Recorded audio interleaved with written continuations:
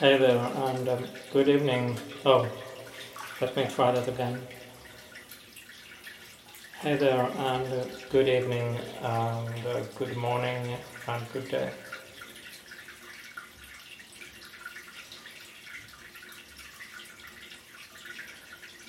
Hey there, welcome to this. This is going to be a little hard to explain. We are again in the Dream Cafe or Dream Bar. I noticed I said Dream Bar consistently in my earlier episode where we visited the cafe slash bar that so far exists only in my imagination, and I only realized that later. This was because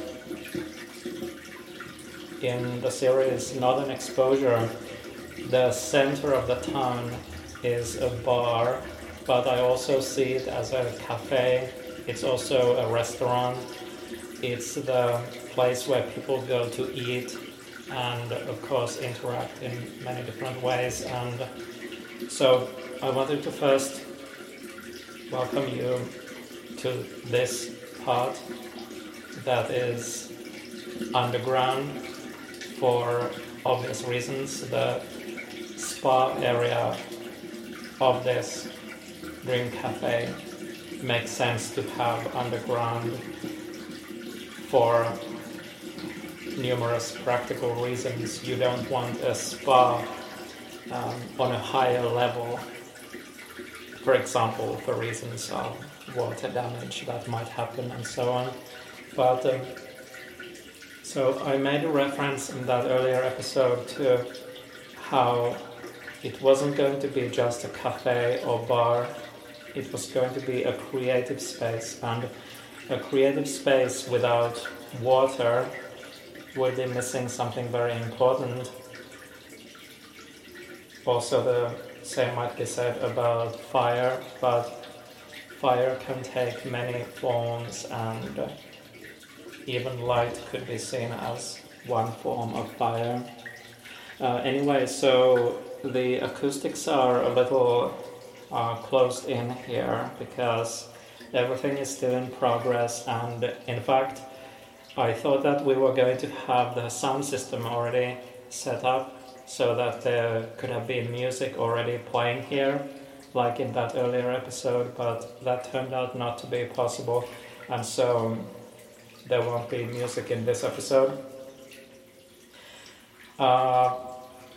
So let me try to gather my thoughts because, well, I have had a lot on my mind and a lot to try to figure out, but I still haven't really arrived at ways to talk about those things. The reality is that my recent weeks have included trying to figure out a health issue, but the nature of that isn't really very clear yet. So I have on the one hand felt a need to talk about it and wished I could, but on the other hand I don't want to cause concern, and I don't want to be thought of as someone linked with any issue. I don't want to be the guy with this thing or that thing, or unfortunately I've realized that too easily people do that, but that's quite horrible and we shouldn't do it, because no one is any problem they may face. The problems are just things that happen, and the soul of the person is what deserves noticing and remembering. And I don't think of anyone in terms of, oh, that person has this issue, or that way. But also I feel I have been to the edge of this world. That's the best way I can put it. And I put it that way in a couple of places so far. One in dream that I wrote down, where in fact in the dream I was on the edge of the world. There was a cabin on the edge of the world, and that part of it must have come from the fact that around the turn of the year I had a day when I noticed that I can't ignore this anymore. There is something wrong. And then I looked up some information about a visit to a doctor in November of last year. And there we talked about several different things. And so it was like a general visit back then. But because it had occurred to me to ask, she took my blood pressure and checked my pulse, and after the visit was over I didn't think more of it, because in those circumstances it's quite normal to have elevated readings. But on this day, on the 8th of January to be exact, I went back to look at the information of that doctor's visit, and when I looked at those numbers, I realized they were really high. And like I say, I know all the factors that can momentarily raise those numbers. But because I was feeling and had been feeling increasingly that something just isn't the way it should be, I went to this local healthcare center where they have a place where you can take your own blood pressure. I love water. I can't live without water. Well, that was a stupid thing to say, because none of us can live water. We are mostly water. We are born in water. As babies we float. So it's one of the... Well, it is the first experience we have actually, floating. But anyway, so to continue the story, I got numbers that... How was I going to describe them? Something like this. Both of those numbers had 3 digits, and the first of those numbers used to indicate your blood pressure. That first 3-digit number, it didn't start with a 0, and it didn't start with a 1, and it didn't start with a 3. And the second number was also 3 digits, like I said, and that didn't start with a 2. So those were readings that were, of course, reason for starting to figure it out right away. So then that started, and it's not clear that that is the issue. And I mean, it probably wouldn't be the root issue anyway. And since then, I have had readings that have been in the normal range again. And so it's even entirely possible that what happened that day was a combination of a lot of different factors causing that momentary alarming set of numbers, because really I haven't been doing anything that would have explained it, why it could be that high in that moment, and I wasn't this wasn't something in my mind, as they say sometimes. It was a very physical feeling that led me to go to the healthcare center. So I wasn't creating this with anxiety or anything like this. This was a real physical thing happening, or lots of different things, but I'm not going to start talking about individual details about this, at least not in the course of this spa visit. Actually, I will do one thing, just a moment.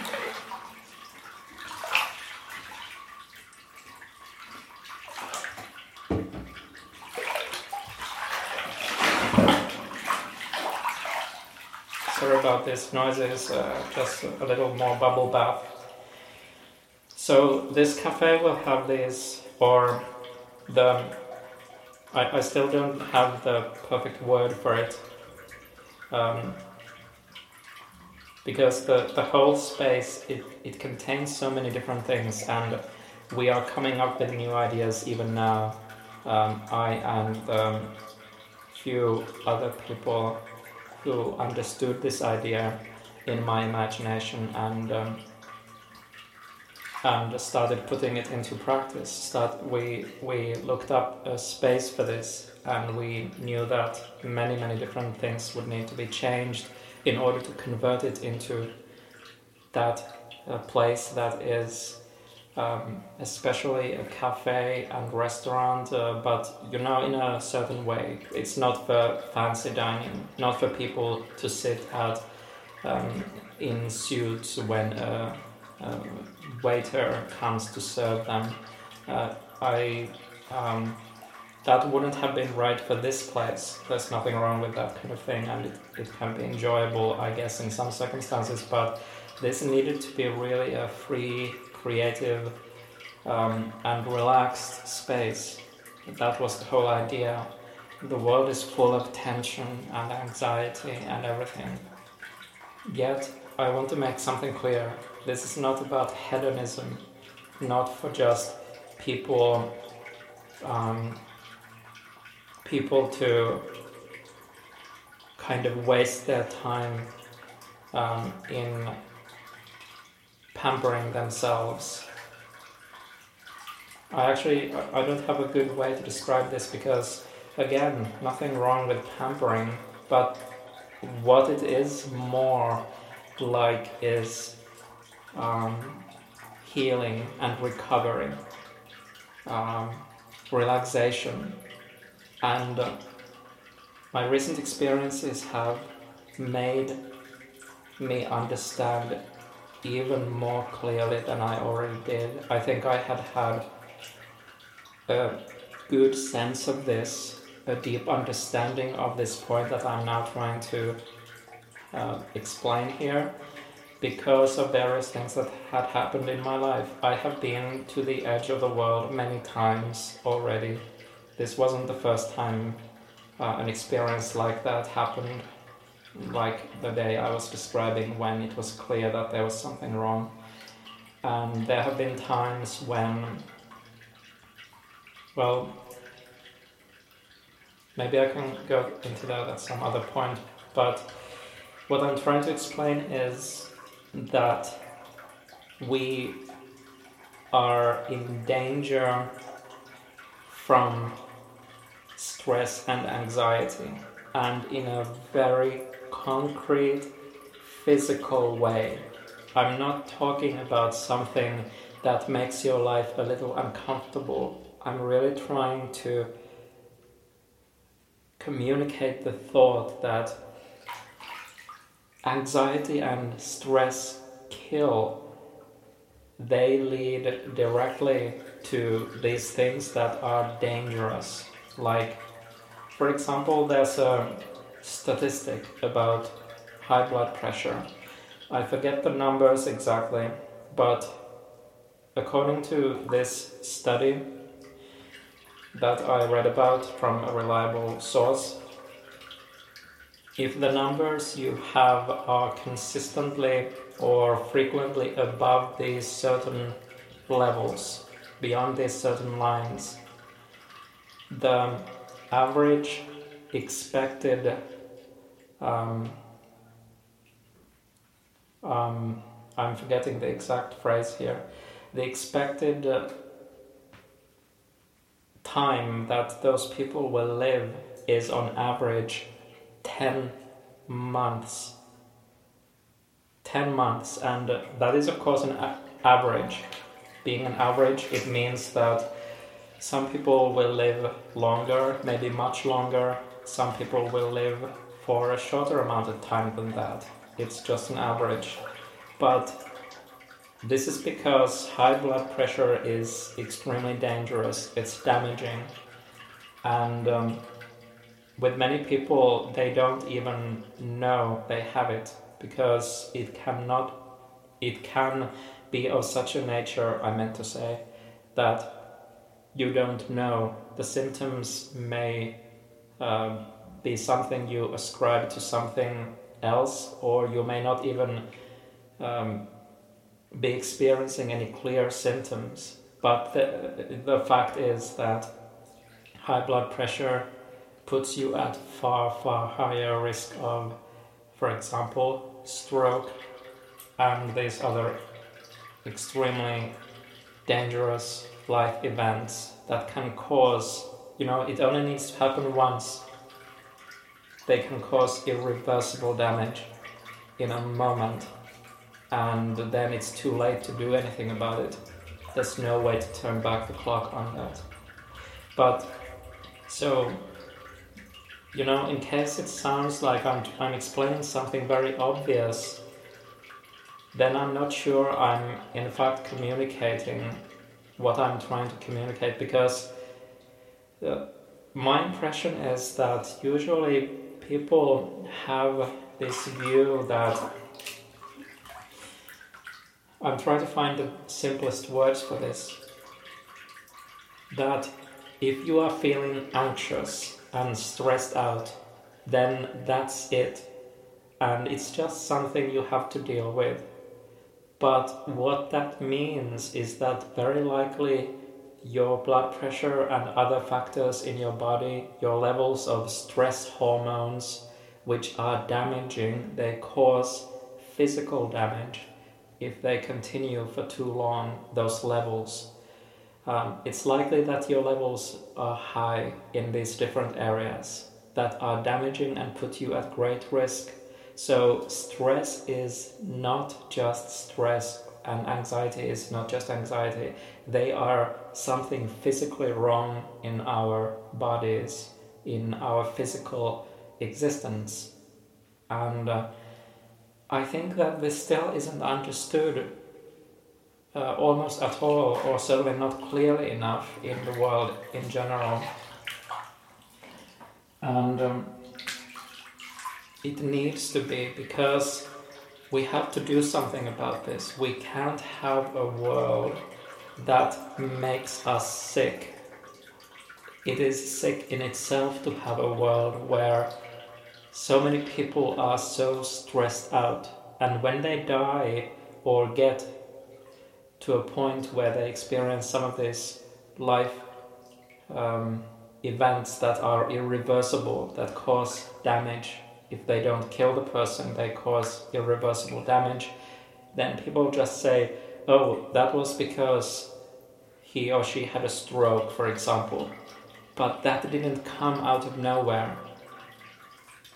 Things led to it. Most likely, for example, high blood pressure was part of the picture, extremely likely, and other factors. But what led to the high blood pressure? Stress and anxiety, all these feelings that are very physical. And this is another thing that I've tried to, I guess, explain in various ways, but maybe not in a very concentrated way before. Sorry, let me...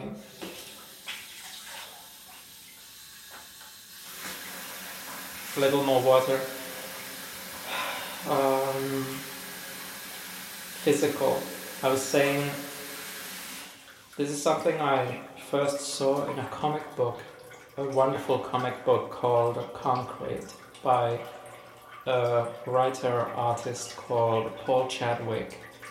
In one of the stories, one of the characters points out that emotions are physical, you know. That's what he says. Emotions are physical. And that really made me start to see things in a whole different way than I had before. It made it very concrete. I didn't realize I was going to use that word, but I mean, this word concrete, it has many meanings in that comic book. And in this case, I ended up just using it again. But the character goes on to say that you have to locate the feelings in your body, a tightness in the jaw or in your neck, for example. They tell you they are directly linked. They could even be said to be identical with the emotions, or certainly there's no ghost experiencing these emotions, to use this old metaphor from philosophy, ghost in the machine, like we were this spirit that is kind of floating around our body, and then there are these physical things that are separate. That's the machine part. I don't think that this is how we are. We are the physical experiences, our bodies and things that happen in our bodies, and as part of them, the feelings are not separate from any of those things. They have physical existence. And for example, whatever happens in your brain and your nervous system, and in fact our understanding of these things has evolved. So for example, we no longer who is we in the medical community. I'm not in the medical community, but I just like saying we in the medical community have a word for this. It's called, and then say something stupid. But anyway, we now understand.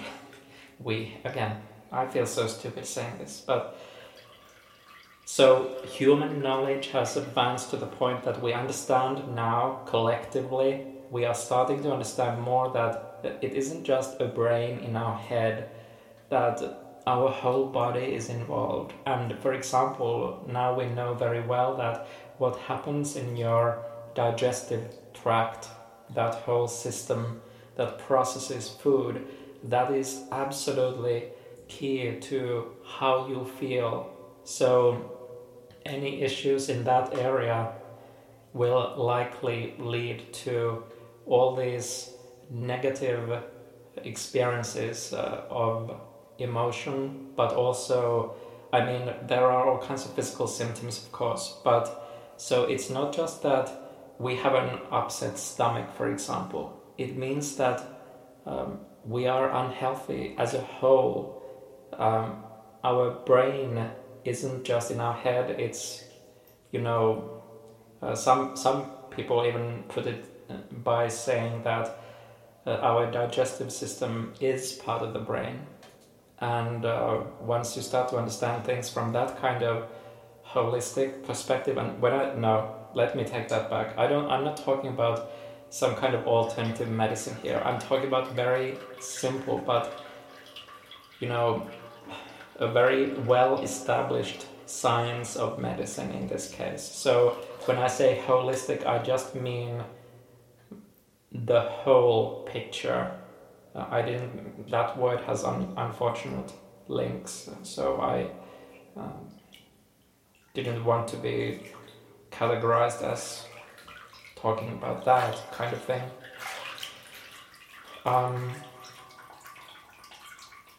But so, yeah, like I said, that comic book, it's a series, about that particular story, which is a beautiful story. It's really a substantial piece where still mainly it's two characters talking, and the guy I mentioned who said that emotions are physical, he then works out a little with weights, which he had never done before. He had a traumatic experience that in real life and in this a comic book world, this particular comic book world, traumatic experiences can't be survived without trauma remaining. And so he went through this experience that left him traumatized. And I respect that so much in this comic book. That character is never the same again. And before that, he had been this fairly light-hearted, adventurous kind of guy who, had a pretty light life in many ways. He was a good guy, but he thought, like in the story where the trauma happens, that has such a beautiful ending, where he is in bed and where the captions explain that the nightmares just kept coming and coming, and where before he had seen that life was a long adventure. I'm paraphrasing, but it was something like this: that life is a kind of adventure, and behind every door, behind every woman he meets. Sorry, for some reason I stumbled over that word.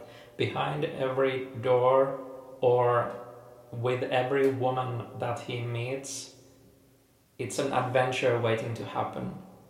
But now this experience made him realize that behind that door may lurk something horrible. It may not be an adventure at all. It may be, and I don't want to try to paraphrase this too closely, because I hope that some people who haven't yet read that series at all might experience it one day.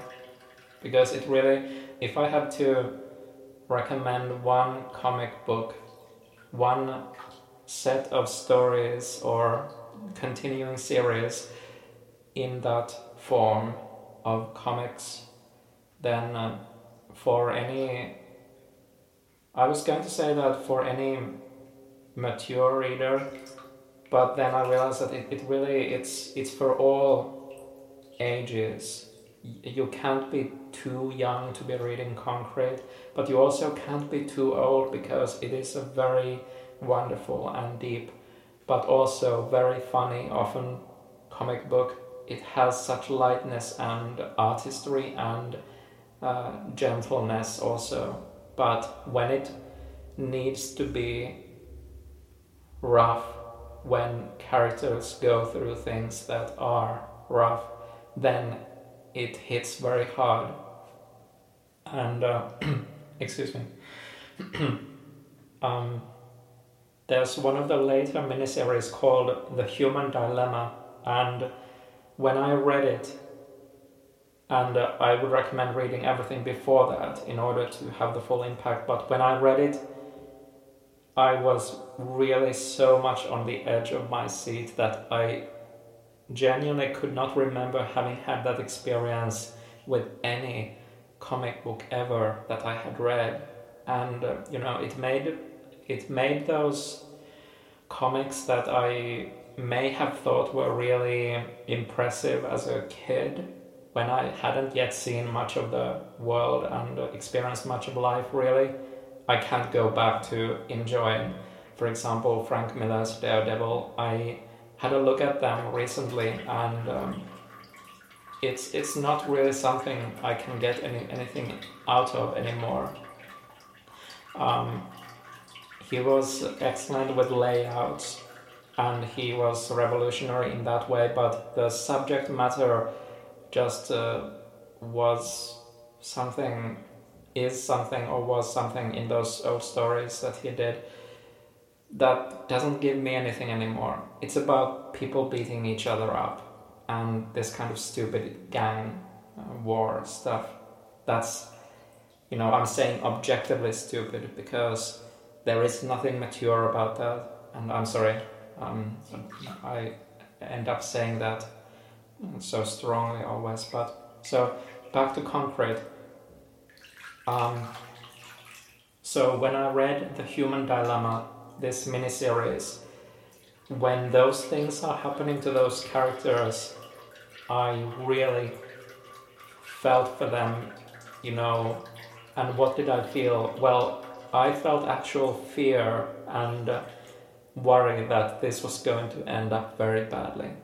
There are several storylines, and I won't try to describe any of them, but that's the kind of impact that's possible only because it is such a full and mature world. And if I make it sound heavy, it goes the full range from super light and beautifully light and whimsical, and not in some kind of artificial cutesy way that I often find off-putting when someone tries to do it. Someone who doesn't really have the human understanding and depth that Paul Chadwick had all along, and just got more and more of as he went along, creating he created the comic, and he owns it. It's a creator-owned comic, and anyway, so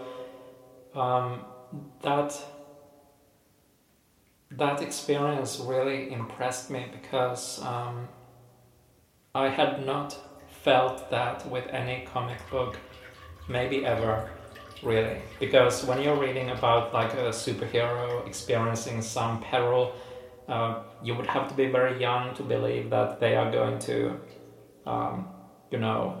end up dead or even traumatized, or everything gets healed very quickly in comics, and if it doesn't, then still eventually everyone is okay. People don't suffer permanent consequences, irreversible consequences in those certain other types of comics. But the earlier story that I referred to, which is called Killer Smile, it's very unusual, and it was on purpose different from many other concrete stories. And in fact, though I can't get anything out of Frank Miller's work anymore, and so I don't go back to it. When I went back to look at it, I grew sick of it already many years ago, but when I gave it a fair chance and I went back to look at many things he had done in the past, it's simply not possible for this Simo to go back into that world and believe in those stories or like them in any way. But so what I wanted to still acknowledge, because these are just my views, no one else has to agree with them, and I'm not trying to convince anyone to agree with my views. But Killer Smile, this concrete story by Paul Chadwick, it was inspired by Frank Miller, as Mr. Chadwick explains in an introduction, I think it was, if it wasn't an epilogue. I have that collection, trade paperback as it's called, which collects those issues into one book. But so he was inspired for that to try this kind of storytelling that he had seen Mr. Miller do in some stories in the 90s. And in fact, I usually avoid talking about people and works who I just can't get anything out of anymore, because I prefer to focus on what I do get something out of, and I try to share as much as I can in this life of things that I have found really beautiful and meaningful, that have made my life better. By the way, I didn't even explain this at the sorry, excuse me. I didn't explain this well at the start, or maybe not at all. So the spa isn't fully functional yet either. So there is water, and we can test the different pools that exist and these different features. But right now the place is empty. I mean, I'm sure you can hear that because it's in fact night as I'm recording this. But I just wanted to stay in this place to soak up the atmosphere because, you know, this is something I've been traveling towards my whole life. This imaginary spa with the imaginary water that you're hearing, and this creative space. And I was so fortunate in my imagination to run into these people who had similar dreams and who had similar experiences of life and wanted to make a place like this happen. I never thought that it was possible, but then in my imagination it was, and I met those people, and you know, in real life,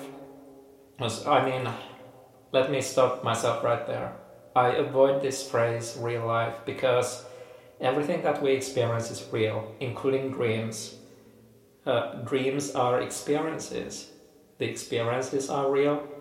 So the events don't happen outside of dreams, but the dreams are real experiences. So, for example, we can't really say and be accurate. We can say in the real world if we mean the waking world, and then as a contrast to that, I refer to the dream world as a separate world. But I mean, it is as real. Anything that you experience in dreams is very real, and it has, again, if we come back to this aspect, physical effects on us. Oh yeah. I was seeing where I had left my glass of water there, but so yeah, Killer Smile. So that is indeed an atypical concrete story, and I felt a little trouble when I was reading it because I worried that this kind of high action element would continue beyond this story. But of course, I mean, on the other hand, I had complete faith in Paul Chadwick, and it was wonderful to experience this different type of concrete story.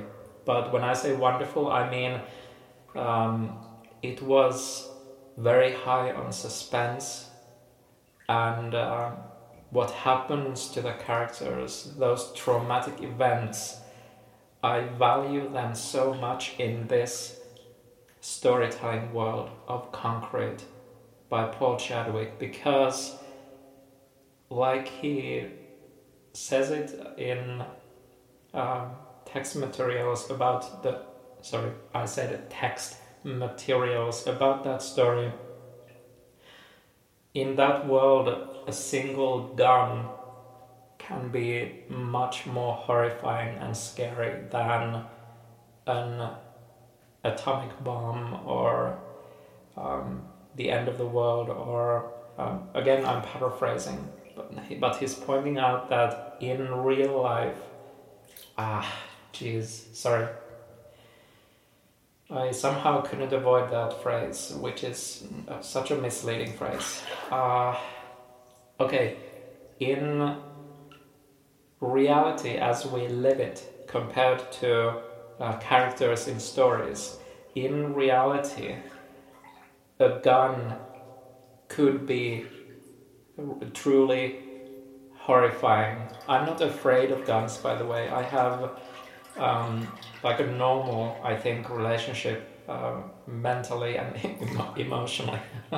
This sounded so strange, a relationship with guns. But what I mean is that I am not completely against guns. I can imagine scenarios where I would definitely prefer to have a gun rather than not have one. If I, for example, was forced to live in a city, in a very dangerous area.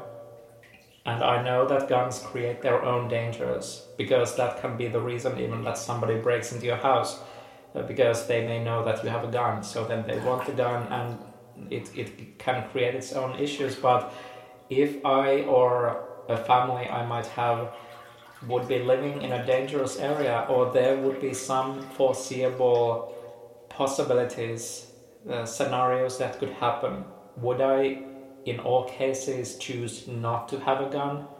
The answer in my case is no. That is not the attitude I would take. There are scenarios where I would see a gun as a necessary evil, and something that requires extreme responsibility. But in this story, and the reason I explained that in detail is because I think that people aren't always quite honest with themselves about how much they are against guns, because they have not imagined scenarios where they in fact would choose to have one rather than be without one. And that is of course a wonderful luxury for a person to live in such a way that such a life that they don't find it easy to imagine situations where it might be necessary to defend yourself. But so, like I said, I think I have just a healthy, normal and realistic attitude to them. They are objects that might be needed in some situations. And I certainly don't have any kind of fetish about them. And so I'm more repelled by them than attracted by them. But, northern exposure is one, or maybe the main thing that made me also, it jarred me out of my complacency in thinking about guns, because it had some such shocking in some way.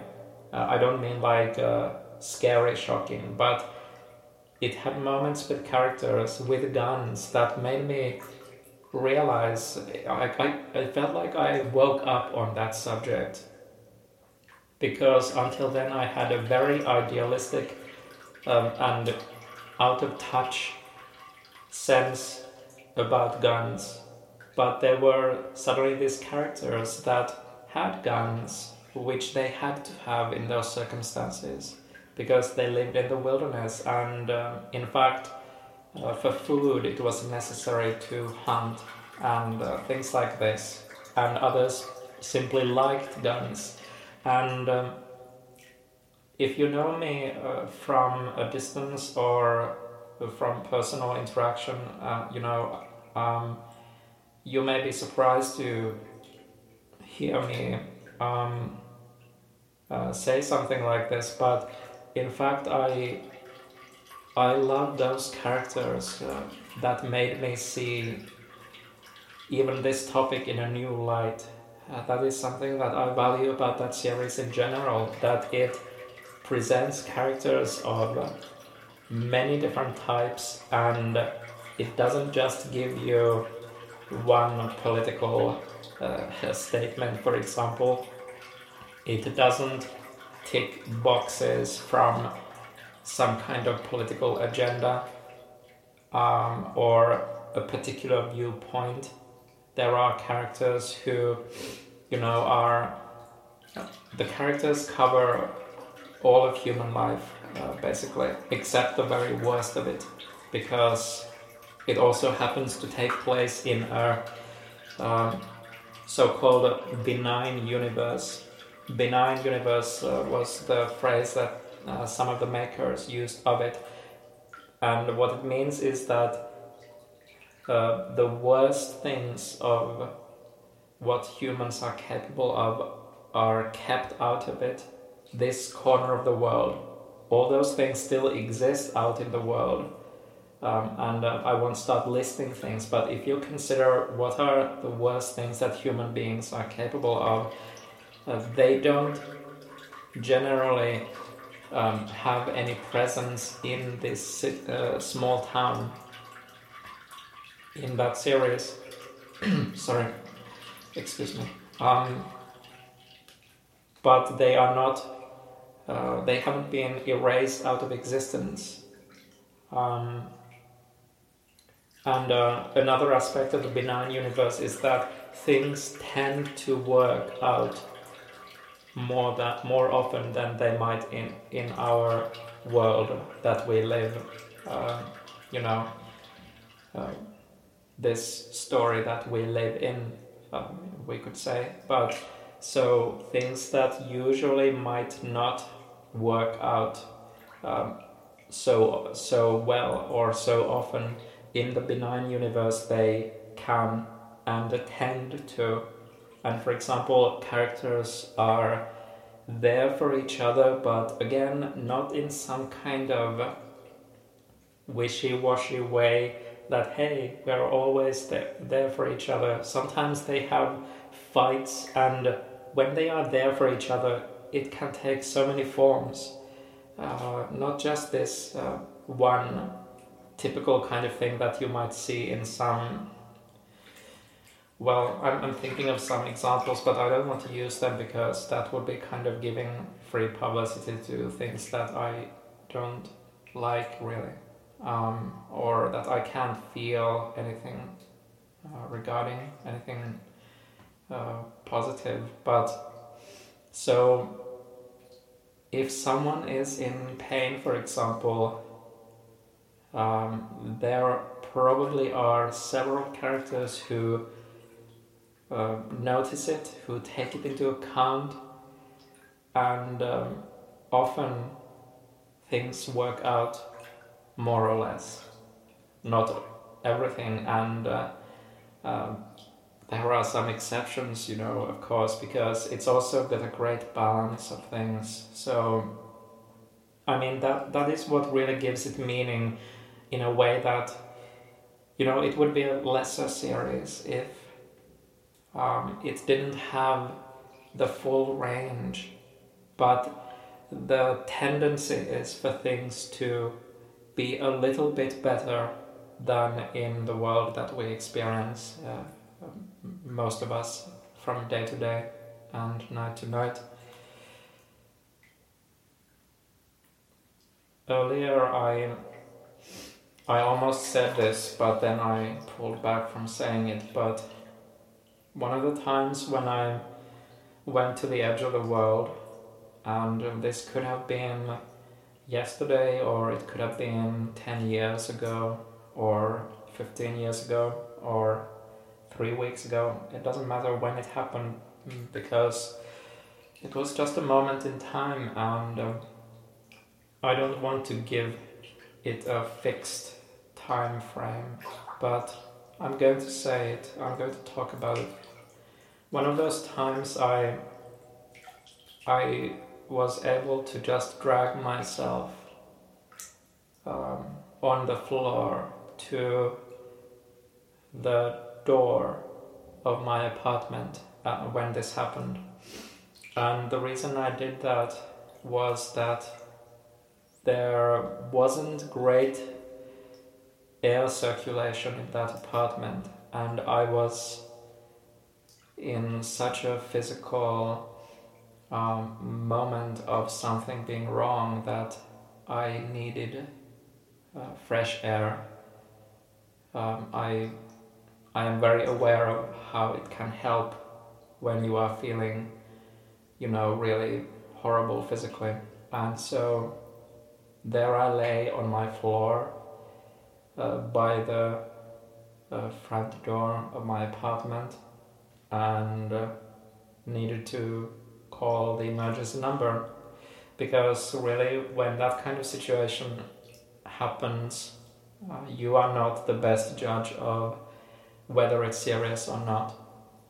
So the responsible thing to do is to call them and let the professionals decide about it. Well, I made it through that day, and that was just one thing that I experienced. But for some reason, I felt it was better to be talking of this and put this thought out there, because I will need to address some topics related to this in the future, because I don't think I'm giving enough information for other people to form a fully informed opinion of my life and things that I'm trying to do, and the obstacles that need to be overcome for those things to happen. If this sounds complicated, I just mean that I have not been communicating enough about what my situation is and has been. I have chosen to not address those topics because I needed to think very carefully and for a very long time about whether it's better not to talk about those things. Because people, unfortunately, do use, when I say people, I'll back up a little, I'll clarify. What I mean is that many people, and more people than you may expect to do this, they will judge you, and not in a compassionate way, not taking the view that they might apply to another person. They may think, they may not say this, but their attitude can be that, well, he deserved it, or he must have done something to, have this issue in his life. And of course, this is a heartless and cruel way to listen to anyone explain things that simply have been part of the person's life. And I wouldn't think of judging someone like that, so it is very difficult for me. I have not been prepared for that kind of judging, really, until I realized that that is simply the way of the world in many cases. So I was shocked when I, in some past situations, intended to simply share some of the things that I have had to overcome from my past. And, real things. These are not just something, little inconveniences. These are real challenges. And there have been events where if things had went just slightly a different way, I wouldn't be here anymore. And I just mean very concretely that I would not be alive anymore. So many things have to go right for me to even be here anymore. But because I'm not very young, but I'm not also very old. I'm in a stage of life where I think it is most difficult for me to communicate how in need of support, for example, I am.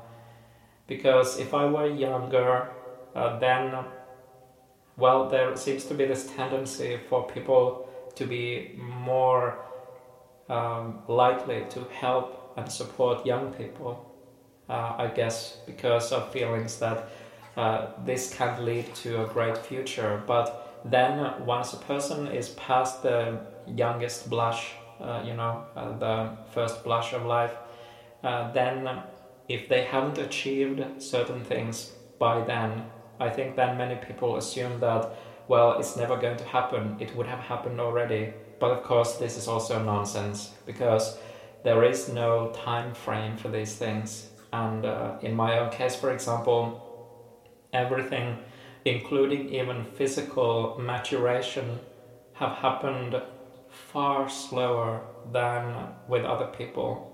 And well, I won't go into this, and this may sound strange if if it's not clear from these words, it may have sounded like an odd thing to say, but I mean, for me, it's normal for things to take a long time to get to a certain point. And this has been true also physically. Like I said, I couldn't even grow a mustache before I was in my well, I won't speak about my age in specifics, because that's another thing that I think people will too often judge another person about. But I mean, I was, let's say, twice the age of a teenager, and only then could I even grow a mustache, because physically I was developing slower than most people. I have theories about that, but I'm not going to go into them, and they might not be very interesting to hear about anyway. Maybe they would, maybe I will talk another time. But also, I mean, the reason I'm talking about this is that me getting to the point where I could be creating the things that I'm now creating, the stories, the poems, the music, and so on, I have only gotten here now, when I am not yet very old, and I'm not yet, I'm not anymore very young. But in fact, I agree with Chris Stevens in Northern Exposure. I don't believe in chronological age, and it is not a helpful way to see people, like what a number about them is. So for me, it's normal to be at this stage of my creative path, creative journey, and sometimes people ridicule those words, path and journey, but there's no reason to. They just describe a process, and we do move along. So of course it's a journey, because we experience different things, we go to different places.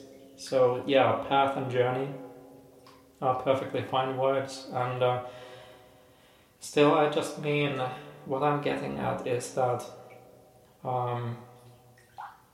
usually people have found a way to make things work in their life before this age, and then if it hasn't happened, I have found it a very much uphill road.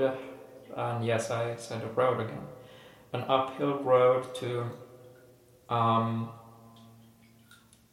find your audience, because I know that the things that I'm creating would have appeal for many people in this world, but they are scattered all over the world, and because I'm an independent, I have to be completely free to create and not have any rules imposed on what I'm doing.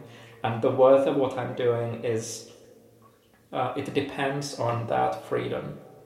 So I am an independent creator in that sense, of a very, in practical terms, and in terms of the work itself, the content, what you create. But of course, it's necessary to make a living one way or another. And I believe that most people, we are talking of averages here again, find a way to make things work at an earlier stage of their life than where I am, if we look at it in these chronological terms. So at this point, it is very hard for me to try to achieve what might have been much less of an uphill struggle if I were younger, and had been doing these things from a younger age. But for example, I published my first short stories. I had written them, a long time ago. The earliest of those short stories is from 2001, but I published them only after a couple more decades had passed. And I have talked about this several times on this podcast, so this is not new ground exactly.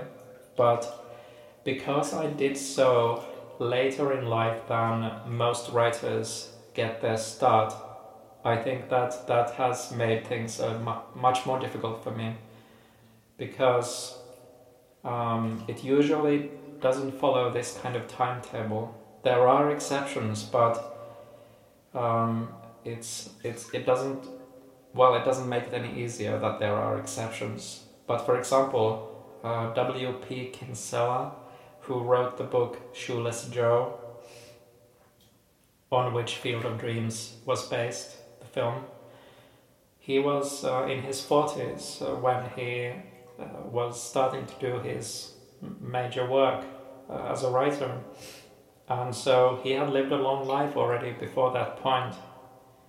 And so for him, that was the journey that he needed before getting to that point.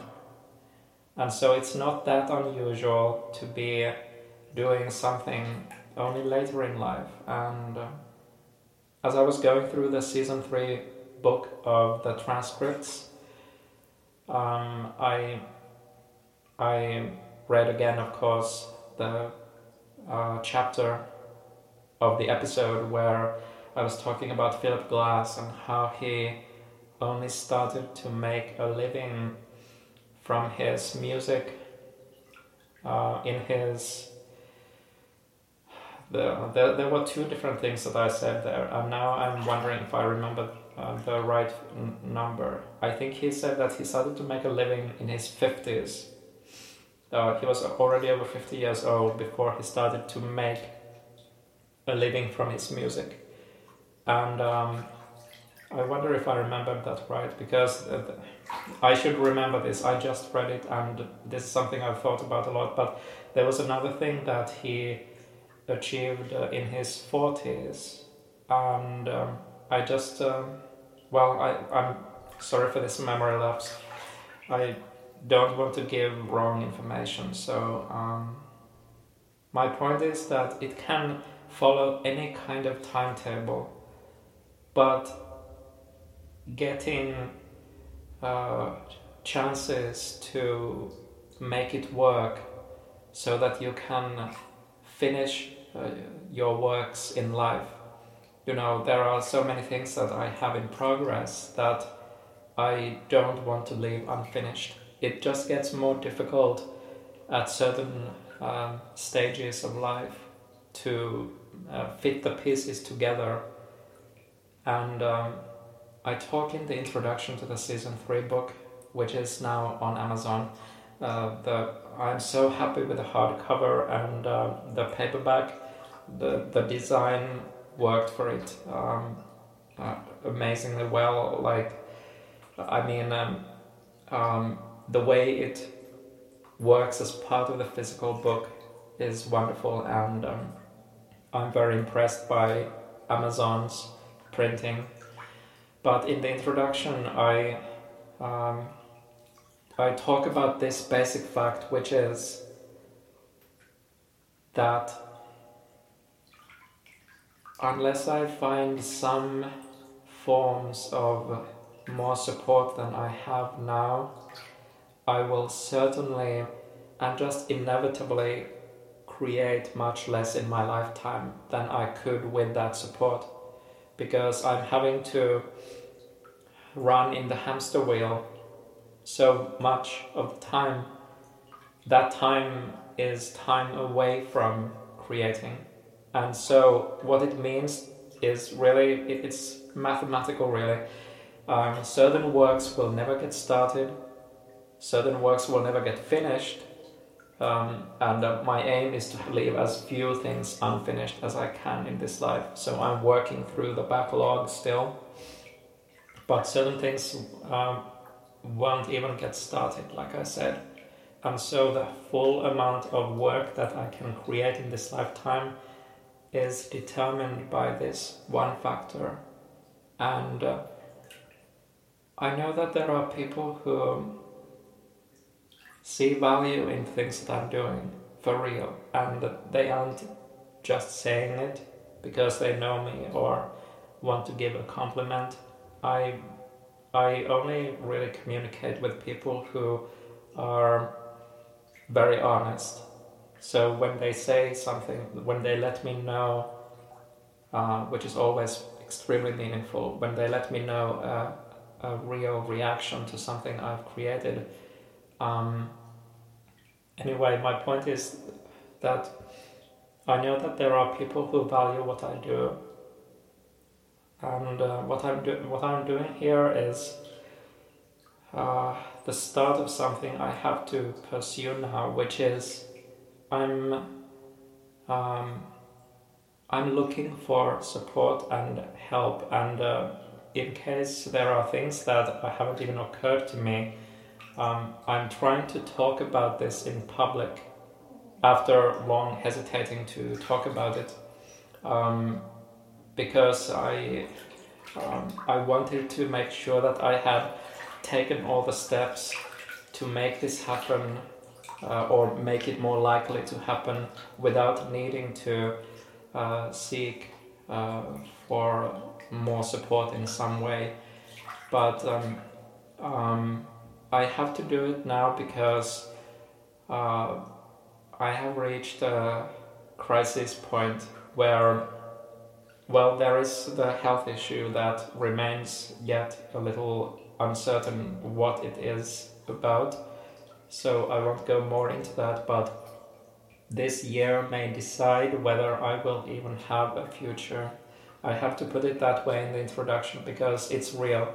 This is a crisis time for me, which means that either things go very badly somewhere in the near future, or they will find a balance that I don't currently have. And so I'm trying to put the message out in tasteful and non-intrusive ways that I am looking for support of various kinds that like I said, I may not even know yet what all kinds there exist, what steps I can take, and what the possible solutions to this could be. The only thing is that the solution can't be something that would take up more time than it would free up, because that's the main thing. I need time. I need time to recover physically.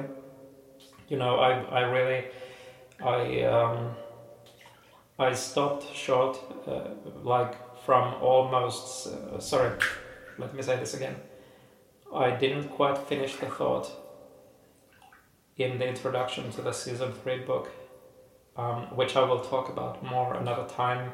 This is not the right moment to talk more about it, because I have spent so much time now on other topics. But I said in the introduction something like, what I would really need in order to put things on a healthy basis would be a year off.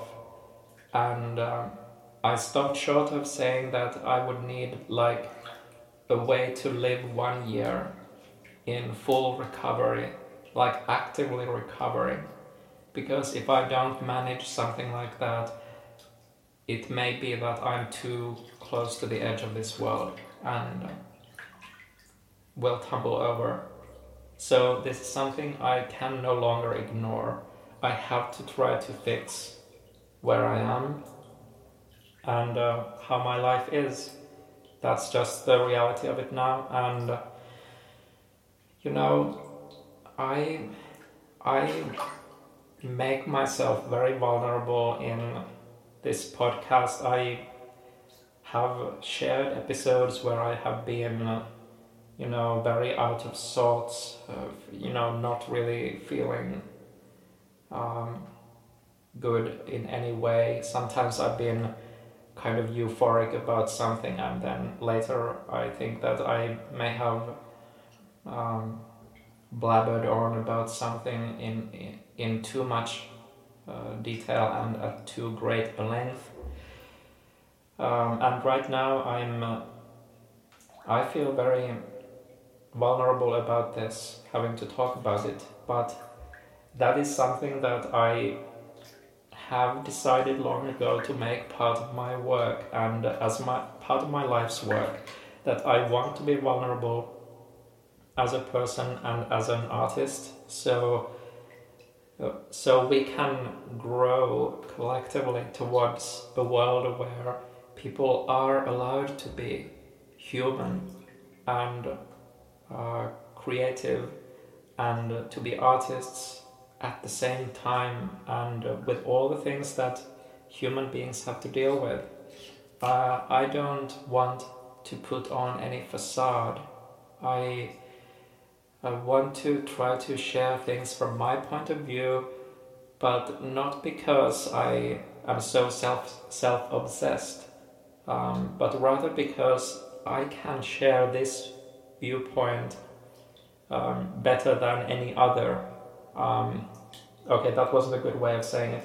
What I mean is that when I share my story and how things are for me, I know that I'm not so unique that only I in the whole world would have had those experiences. So in fact, I'm talking as a human being, and whatever issues I have, there are also others out there who have those issues but who have no voice, no one to speak for them on these topics that often involve prejudices against us and the damaged ones of us.